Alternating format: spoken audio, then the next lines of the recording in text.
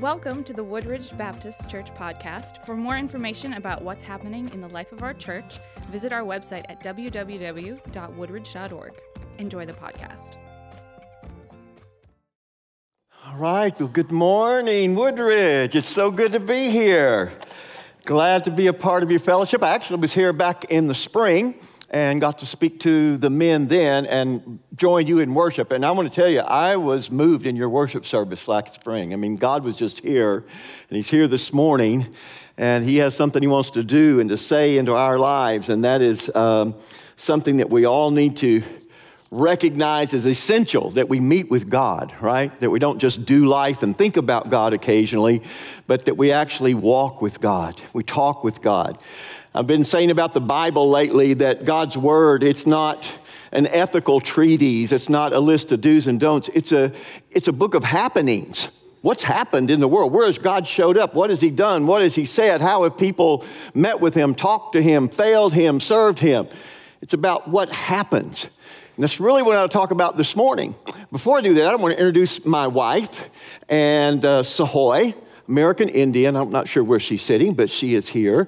And I really wanted to, there she is right there. I can't see her, but I know she's there. I see her arm waving. She doesn't mind being up front. She's okay with that.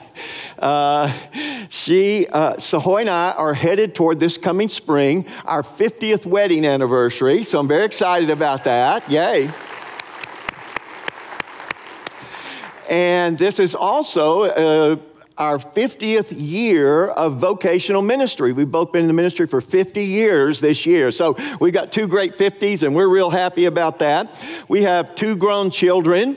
We have 6 grandchildren. They all we live out in the country a ways, and they live about 20 minutes from us over in Cypress, 30 minutes away. And we all go to the same church together. I was pastor of Calvary Community Church in Northwest Houston for 33 years. And back in 2017, our executive pastor took over as senior pastor, and I'm not sure if I have a title now, but I still serve and work and preach some and teach and do a Wednesday night Prophetic Life workshop online, YouTube channel, Freshwater International, and I do that every Wednesday night. So my wife says I'm busier now than when I was pastoring, but it's not a time of retirement. I can assure myself of that. I keep telling myself I'm retired, but it doesn't seem that way at all. I was telling the guys, though, as you get older, life changes. It's like I used to do sit-ups and push-ups in the morning. Now I do diddly squats. It's like those are the best exercise I've come up with. My wife always has me tell her favorite joke because she thinks her jokes are better than my jokes. But we'll have to see. She says that her favorite joke is about the 2 snakes that were crawling along in the grass together. And one of them said to the other, "Are we poisonous snakes?" And the first one said, "Well, that's a dumb question." It said, "That only matters to other people. That doesn't matter to us." And he says, "Well, it matters to me. I just bit my lip." That's pretty weak, Hoy. I don't know. When I first got to Texas, I'm a Louisiana boy originally, but we've been in Texas a long time now. But I had one of my members tell me that my sermons were a lot like a longhorn steer. There's a point here and a point here and a bunch of bull in the middle. And then the next lady right behind it says, "Pastor, every sermon you preach is better than the next one." I am still trying to fish a compliment out of that somehow, but I'm not quite there yet. But we're glad to be here with you this morning. I'm very excited about what the Lord wants to share because it's about His presence. If you have your Bibles, I want to look at 2 passages of Scripture, Ephesians chapter 2, and Revelation chapter 4. Ephesians chapter 2 and Revelation chapter 4. Father, thank you that you are Emmanuel with us right now. That you're in this room, the living God, the Creator. And you want us to call you Abba, Papa. Thank you that you love us like that. We don't really understand, God, how you do, but it's who you are. And God, what we know of you, we love. And I pray today that your love will change us, will draw us, God, will connect us with you more than we've ever been connected. God, we'll just keep getting to know you better because you are full of life. You are the gift of life. You are love. Lord, everything we actually want in life, it's what you are.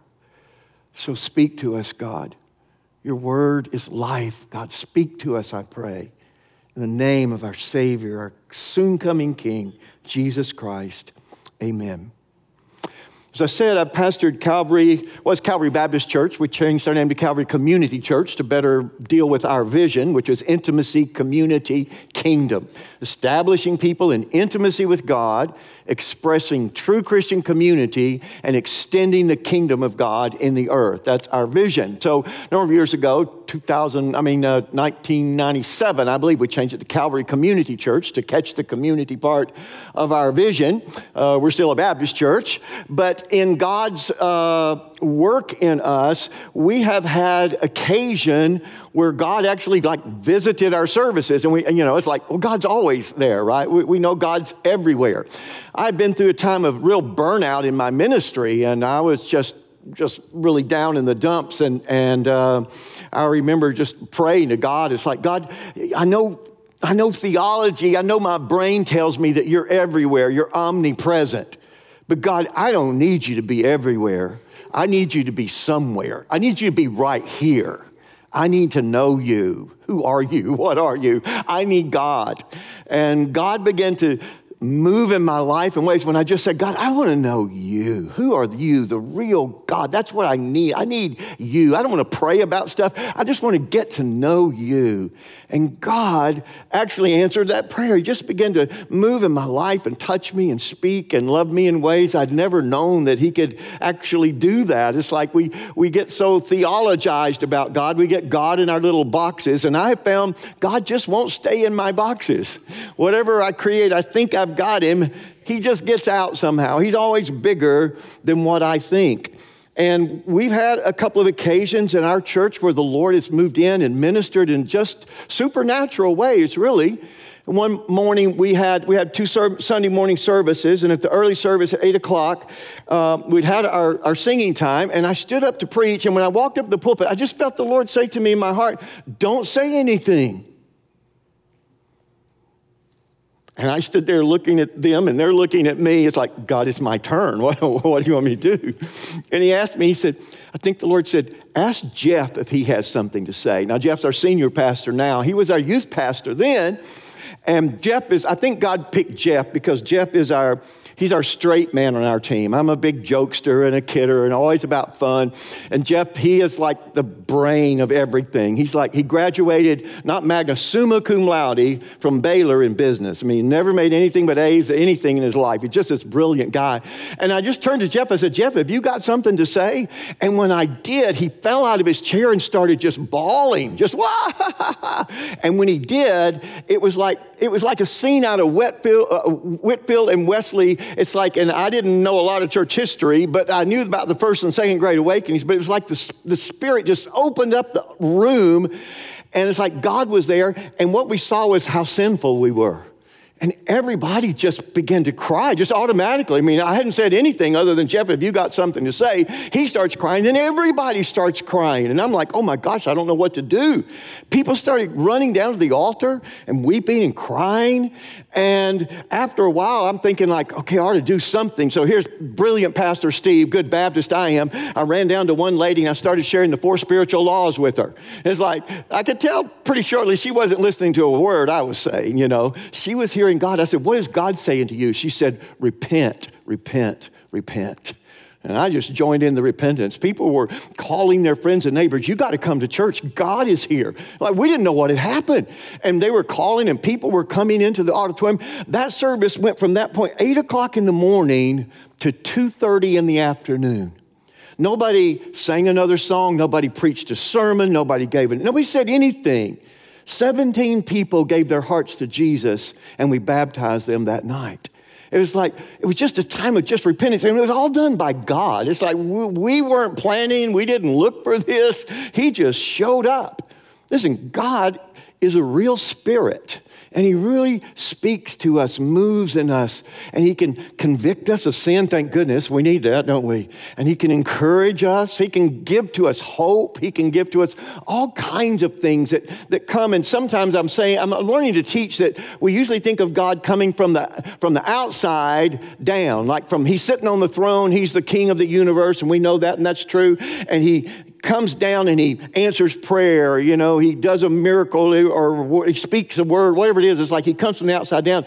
But I'm learning also, remember, God dwells in us, right? The Holy Spirit, we're temples, and the Holy Spirit dwells in us. And so God also comes from the inside up. And he gives things like courage. He gives things like wisdom. Ask for wisdom. Where does that come? It comes mostly from the inside up, sometimes from the outside.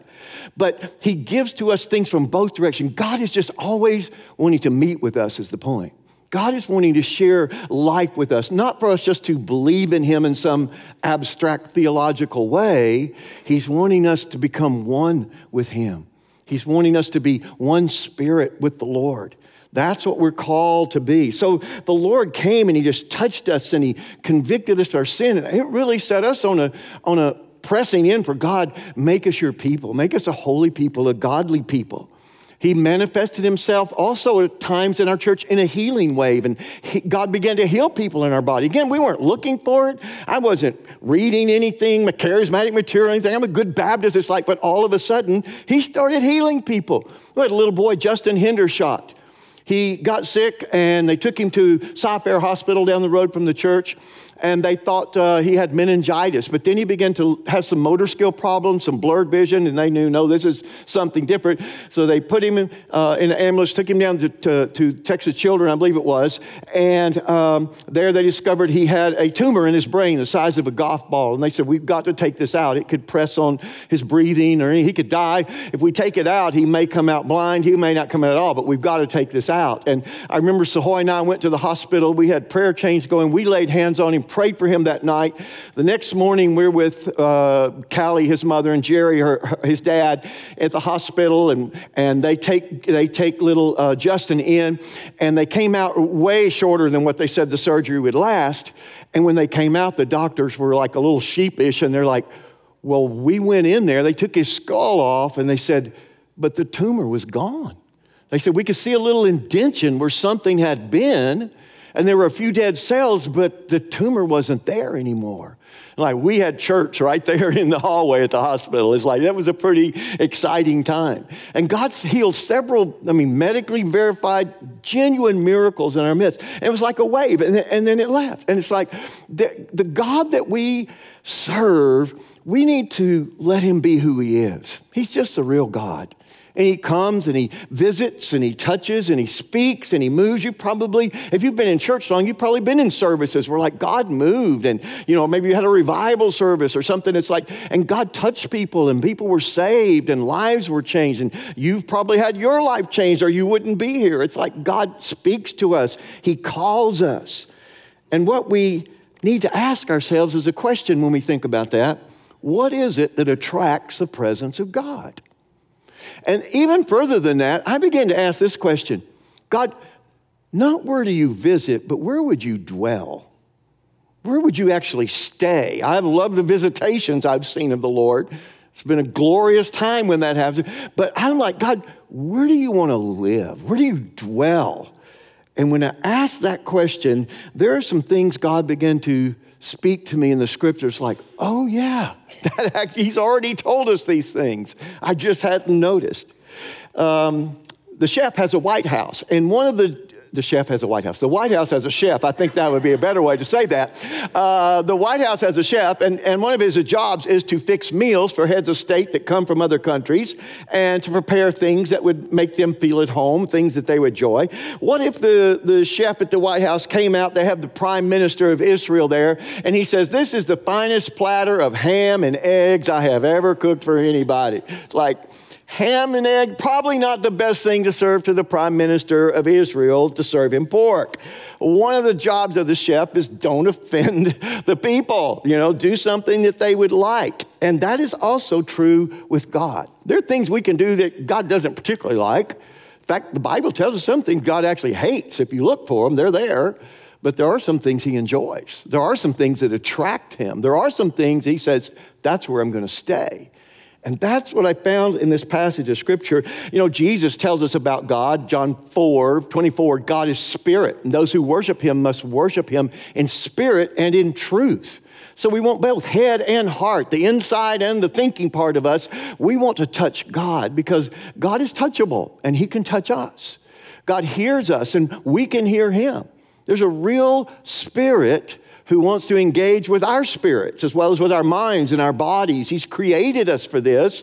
So I said, he's actually designed us as human beings to be indwelt by his spirit. I mean, that's just totally beyond our understanding.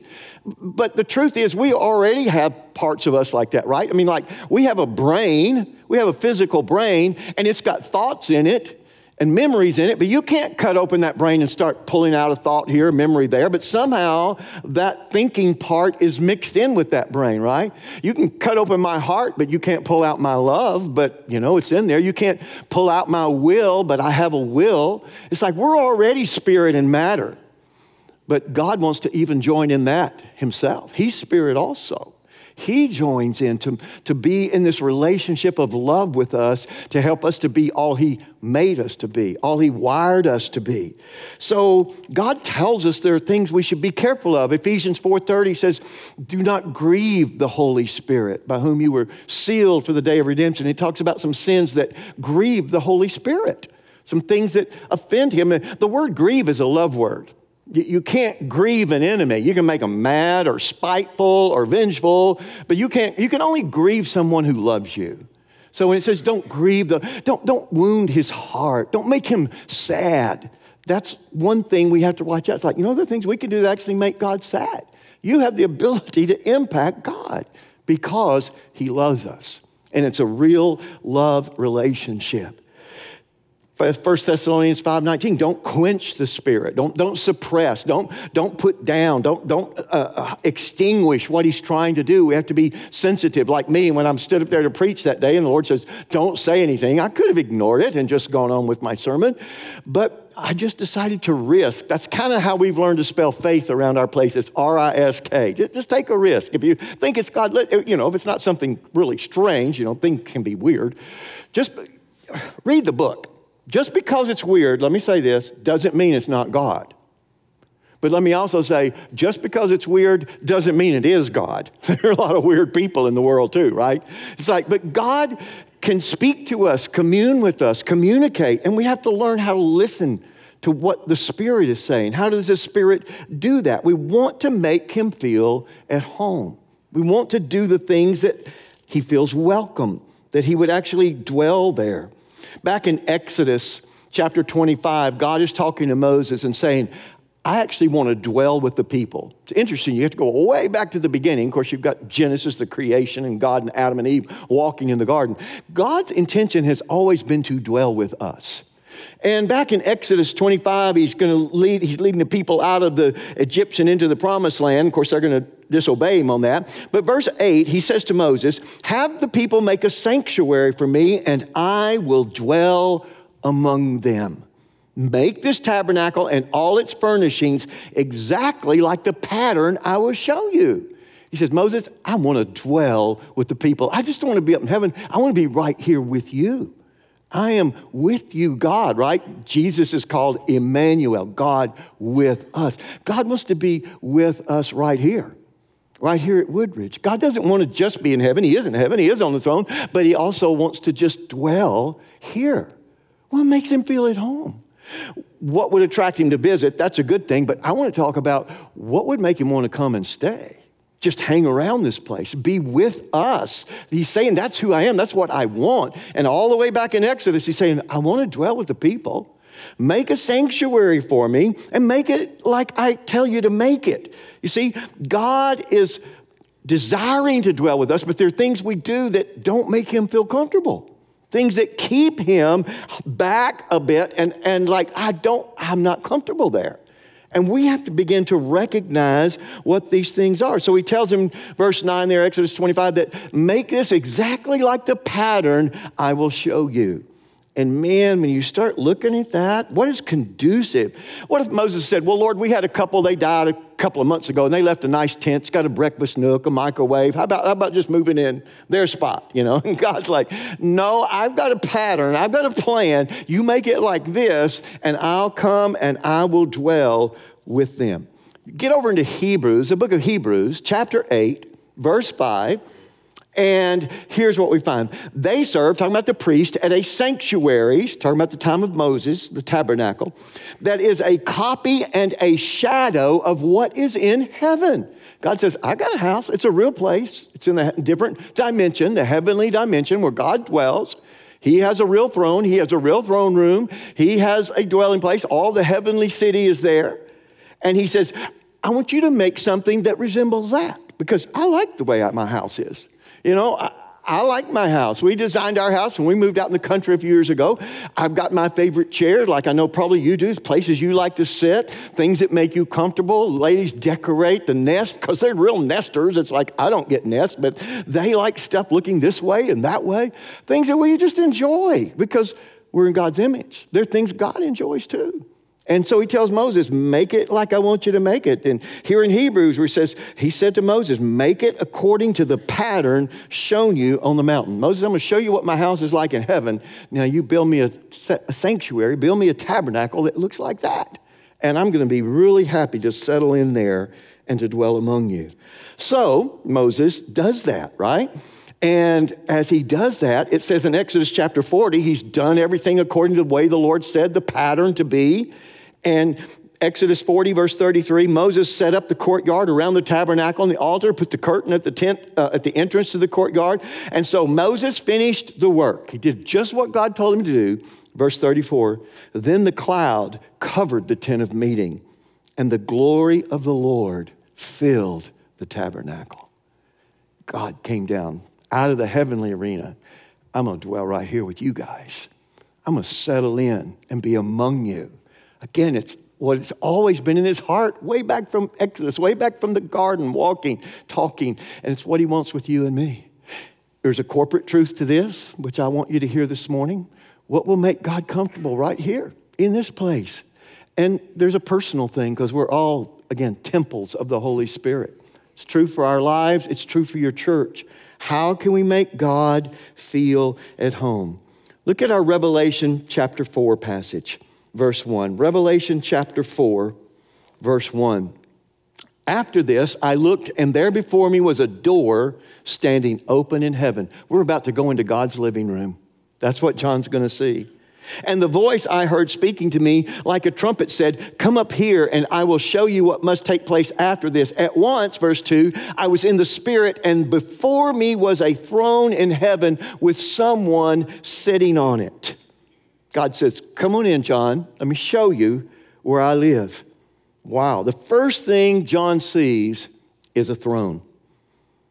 Again, we all have our favorite chairs, favorite places we like to sit. We designed it the way we want it. God's favorite chair is a throne. He's meant to rule and to reign. He's meant to be the Lord. He's meant to be God. It's who he is. It's his nature. It's what makes him feel at home. It's like he can't be anything less than that. And when we want God to dwell with us personally, corporately, we say, God, rule and reign in this place. You have the right. You have the word. Speak to us. How do you want it? What do you want to do? We want God to rule and reign. He didn't say, John, come on in and why don't you sit on my throne? That'll be great. You just take that No. God says, I will not share my glory with another. It's because he can't. It's like it just doesn't work that way. God has made the world and he rules and reigns over it all. If he didn't, it would literally fall apart. We've got some verses that tell us, he holds everything together. Colossians 1:17, everything would come apart without him. Or Hebrews 1:3, it's like his word keeps everything stuck together. Creation doesn't exist unless God rules and reigns. So he's at home where he's on the throne. Give the Father that place in your life. God, rule and reign in my life. Help me to obey you in all things. Oh, listen, God loves to settle in to a place like that. And you look at what God has done in this world. The cross is empty. The tomb is empty, but the throne is occupied. we come into his presence and he comes into ours, he will be the one who rules and who reigns because he's the King of Kings and the Lord of Lords. Give him your time, your talents, your treasure. Lord, God, it all belongs to you, really. Every good thing I have has come from you. The scriptures tell us, how can I serve you? How can I honor you? What would you have me do with this? My time, my talent, my treasure. God, it's all from you, a gift from you, good things from you that I enjoy. How can I serve you? God will dwell in that life. God will dwell in that church. Second thing that we see here in God's living room, verse 8, Revelation 4, the four living creatures had 6 wings, covered with eyes all around, even under its wings. And day and night they never stopped saying, holy, holy, holy is the Lord God Almighty, who was and is to come. God dwells where he sits on the throne. And God dwells in an atmosphere of holiness. He loves holiness. So many times we hear holiness, it sounds hard and rules and do's and don'ts and all that kind of stuff. And holiness is about happiness. Holiness is about life flourishing. It's about being what God meant for it to be. And it's beautiful and it's good. Day and night, holy, holy, holy. Not just a time and a place here and there, but living life in this atmosphere of God. We want you to be at home in our midst. We want you to have the pattern that makes you happy, that reflects your presence, your goodness, and your glory. And so we have to ask in our lives, are there things, again, that are unholy? Things that are offensive to God? What we watch or say, or how we act, or who we're with. Whatever it is, it's like, this doesn't feel right to God. Holiness is a call to life, to full life, to flourishing life, to happiness. And the scripture tells us without holiness, no one will see the Lord. It's like it gives us vision. Blessed are the pure in heart, for they shall see God. As God purifies our heart, our vision of God gets clearer. We're able to perceive better where he is and what he's doing. Oh, listen, holiness is not a hard thing. It's a life-giving thing. It's a glorious thing. And we have the Holy Spirit living in us, right? Every believer, Romans 8:9, if you have not the Spirit of Christ, you are none of his. You're not even a Christian without the Holy Spirit. You ask Christ into your life, Lord, save me. I want you to come and be Lord of my life. The Holy Spirit moves in. He doesn't give you a message or some rules. He gives you his Spirit. Don't miss his first name, right? Holy Spirit. It's what he is. And he will make you flourish in life if you'll say, whatever's not pleasing to you, show me, Lord. And what's beautiful to you, help me to build it in. Help me to make it a part of the design of my life and our church. Let us design what makes you at home. Let him come into our hearts, into our fellowship. And we do that, and God will be at home. God will dwell. There's a verse in Proverbs 21:9. We always want to memorize scripture, right? I remember when I was a young pastor, I wanted to memorize this scripture. And so I kept putting it on the refrigerator. It's like it would be gone every day. I didn't know what was happening to it. Proverbs 21:9, I was trying to memorize it. It's better to live on a corner of a roof than in a house with a cantankerous woman. It's like I kept putting it on the refrigerator, but it kept leaving. I was like, where did that go? Well, it's better to live on the corner of a roof than in a house with a cantankerous woman. Who wrote that?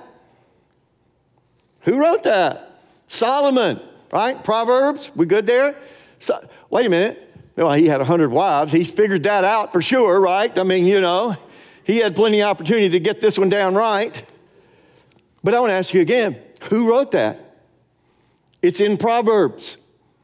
Proverbs is in the Bible. Who wrote the Bible? Where did it come from? God wrote that. Better to live on the corner of a roof than in a house with a cantankerous woman. God wrote that. I think the Holy Spirit comes into some churches and some places of communion, and he's like, Father, I can't stay in there. They just argue and fight all the time. They're never happy with one another. I'm just going to sit on the roof till they get things straightened out. I think a lot of places just miss the presence of God because we don't know how to just get along, how to love one another. Love covers a multitude of sins.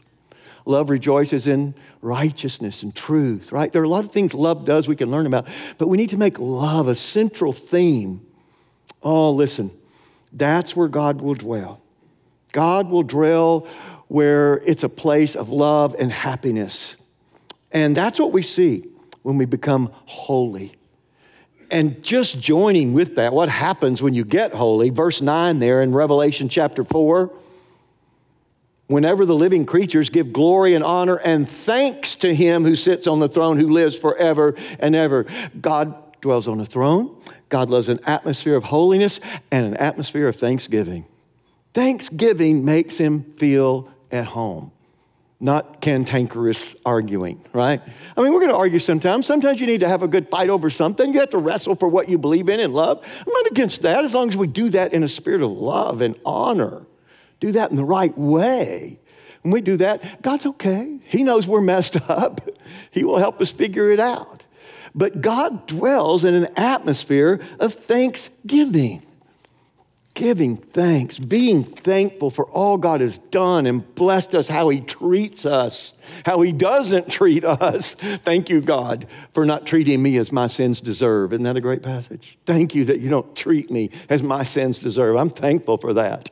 We need thanksgiving, lives full of that, and God will settle there. We need churches full of thanksgiving. God, thank you for that. And even when things are going wrong, we need like this Habakkuk mentality. Habakkuk chapter 3, verse 17. Though the fig tree doesn't bud, and there are no grapes on the vines, and the olive crop fails, and the fields produce no food. Though there are no sheep in the pen or cattle in the stalls. The guy's having a bad year, right? Yet I will rejoice in the Lord and be joyful in God my Savior. Man, I'm not sure I live Habakkuk all the time, but I know that's the direction I want to go. How to be a thankful person. You know, every breath is a testimony God wants you here. He's not through with you. If you've got a pulse, you've got a purpose. God wants us to live. That's why we're here. So we should learn how to be thankful for every breath. Again, Acts 17, God, he gives us life and breath and everything else. Learn to be thankful. Learn to be joyful in God. Habakkuk, I will rejoice. Even if the world looks like it's falling apart, I am going to be thankful to my God. Thanksgiving is a powerful, powerful thing in our lives, and it makes God feel at home. His presence settles where he rules and reigns, where people are pursuing holiness, flourishing life of righteousness, where people are full of thanksgiving. And another thing we see here in this passage in God's living room, verse 10, Revelation 4, the 24 elders fall down before him who sits on the throne, and they worship him who lives forever and ever. Worship. And I think you got a great track here. Your worship team, your hearts. I get the very first service last spring when I was here. I'm like, God loves this place. God loves the worship in this place because it's genuine and it's real. Keep it up. Don't let it fade. Keep going, Lord. We worship you. We honor you. We come and we present ourselves before you to give thanks, to give surrender, to give confession, whatever it is you need on that day and whatever God wants you to give, do it. God loves this place because of that. And he will not just visit, he'll dwell here in your worship. He will dwell in your worship. Oh, he has that right there in his own living room. Worship is just saying, yes, God, we want you here. We like you here. We're enjoying your presence with us. It's a life that proclaims God's worthiness. That's what worship is. It overflows in that praise, right? I mean, like praise is like inner health made audible. Praise is inner health. Your heart's healthy, and it's made audible when you give praise to God. You're saying, God, you've made me whole on the inside. Thank you. You've made my heart glad. You've forgiven my sins. That praise it's just letting that health, that spiritual health, just give testimony to God. And he settles and he dwells in that kind of atmosphere. Worship is surrender. And yes, worship, corporate worship, the music, that is absolutely a beautiful and powerful part of worship, the worship of a church. But let's not forget that worship is not over when the music stops, right? Worship is about living a life totally surrendered to God. First time worship is used in the Bible is in the story of Abraham when he goes to sacrifice Isaac. First time the word is used when he's leaving his servants and he says, the lad and I will go and worship God there. About to lay down the life of his son before God steps in. That's the first use of worship. No music. There's surrender. There's offering. Oh, that's what we need. That thing that says, the Lord gives, the Lord takes away. Blessed be the name of the Lord. Lord, I trust you. I may not understand you at this moment, but I trust you. That's worship. It's deep. It's powerful. That we know God enough that when we don't understand, we still trust. That is the deepest worship I know that I think we can find so far in this life. Maybe there's more, but that's a pretty good place to go where Jesus says, Father, not my will, but thine be done. That's worship. Not my will, but thine be done. That's worship. Build a place of worship in your heart, and God will dwell in you. The last thing, God says he will dwell in a place of humility.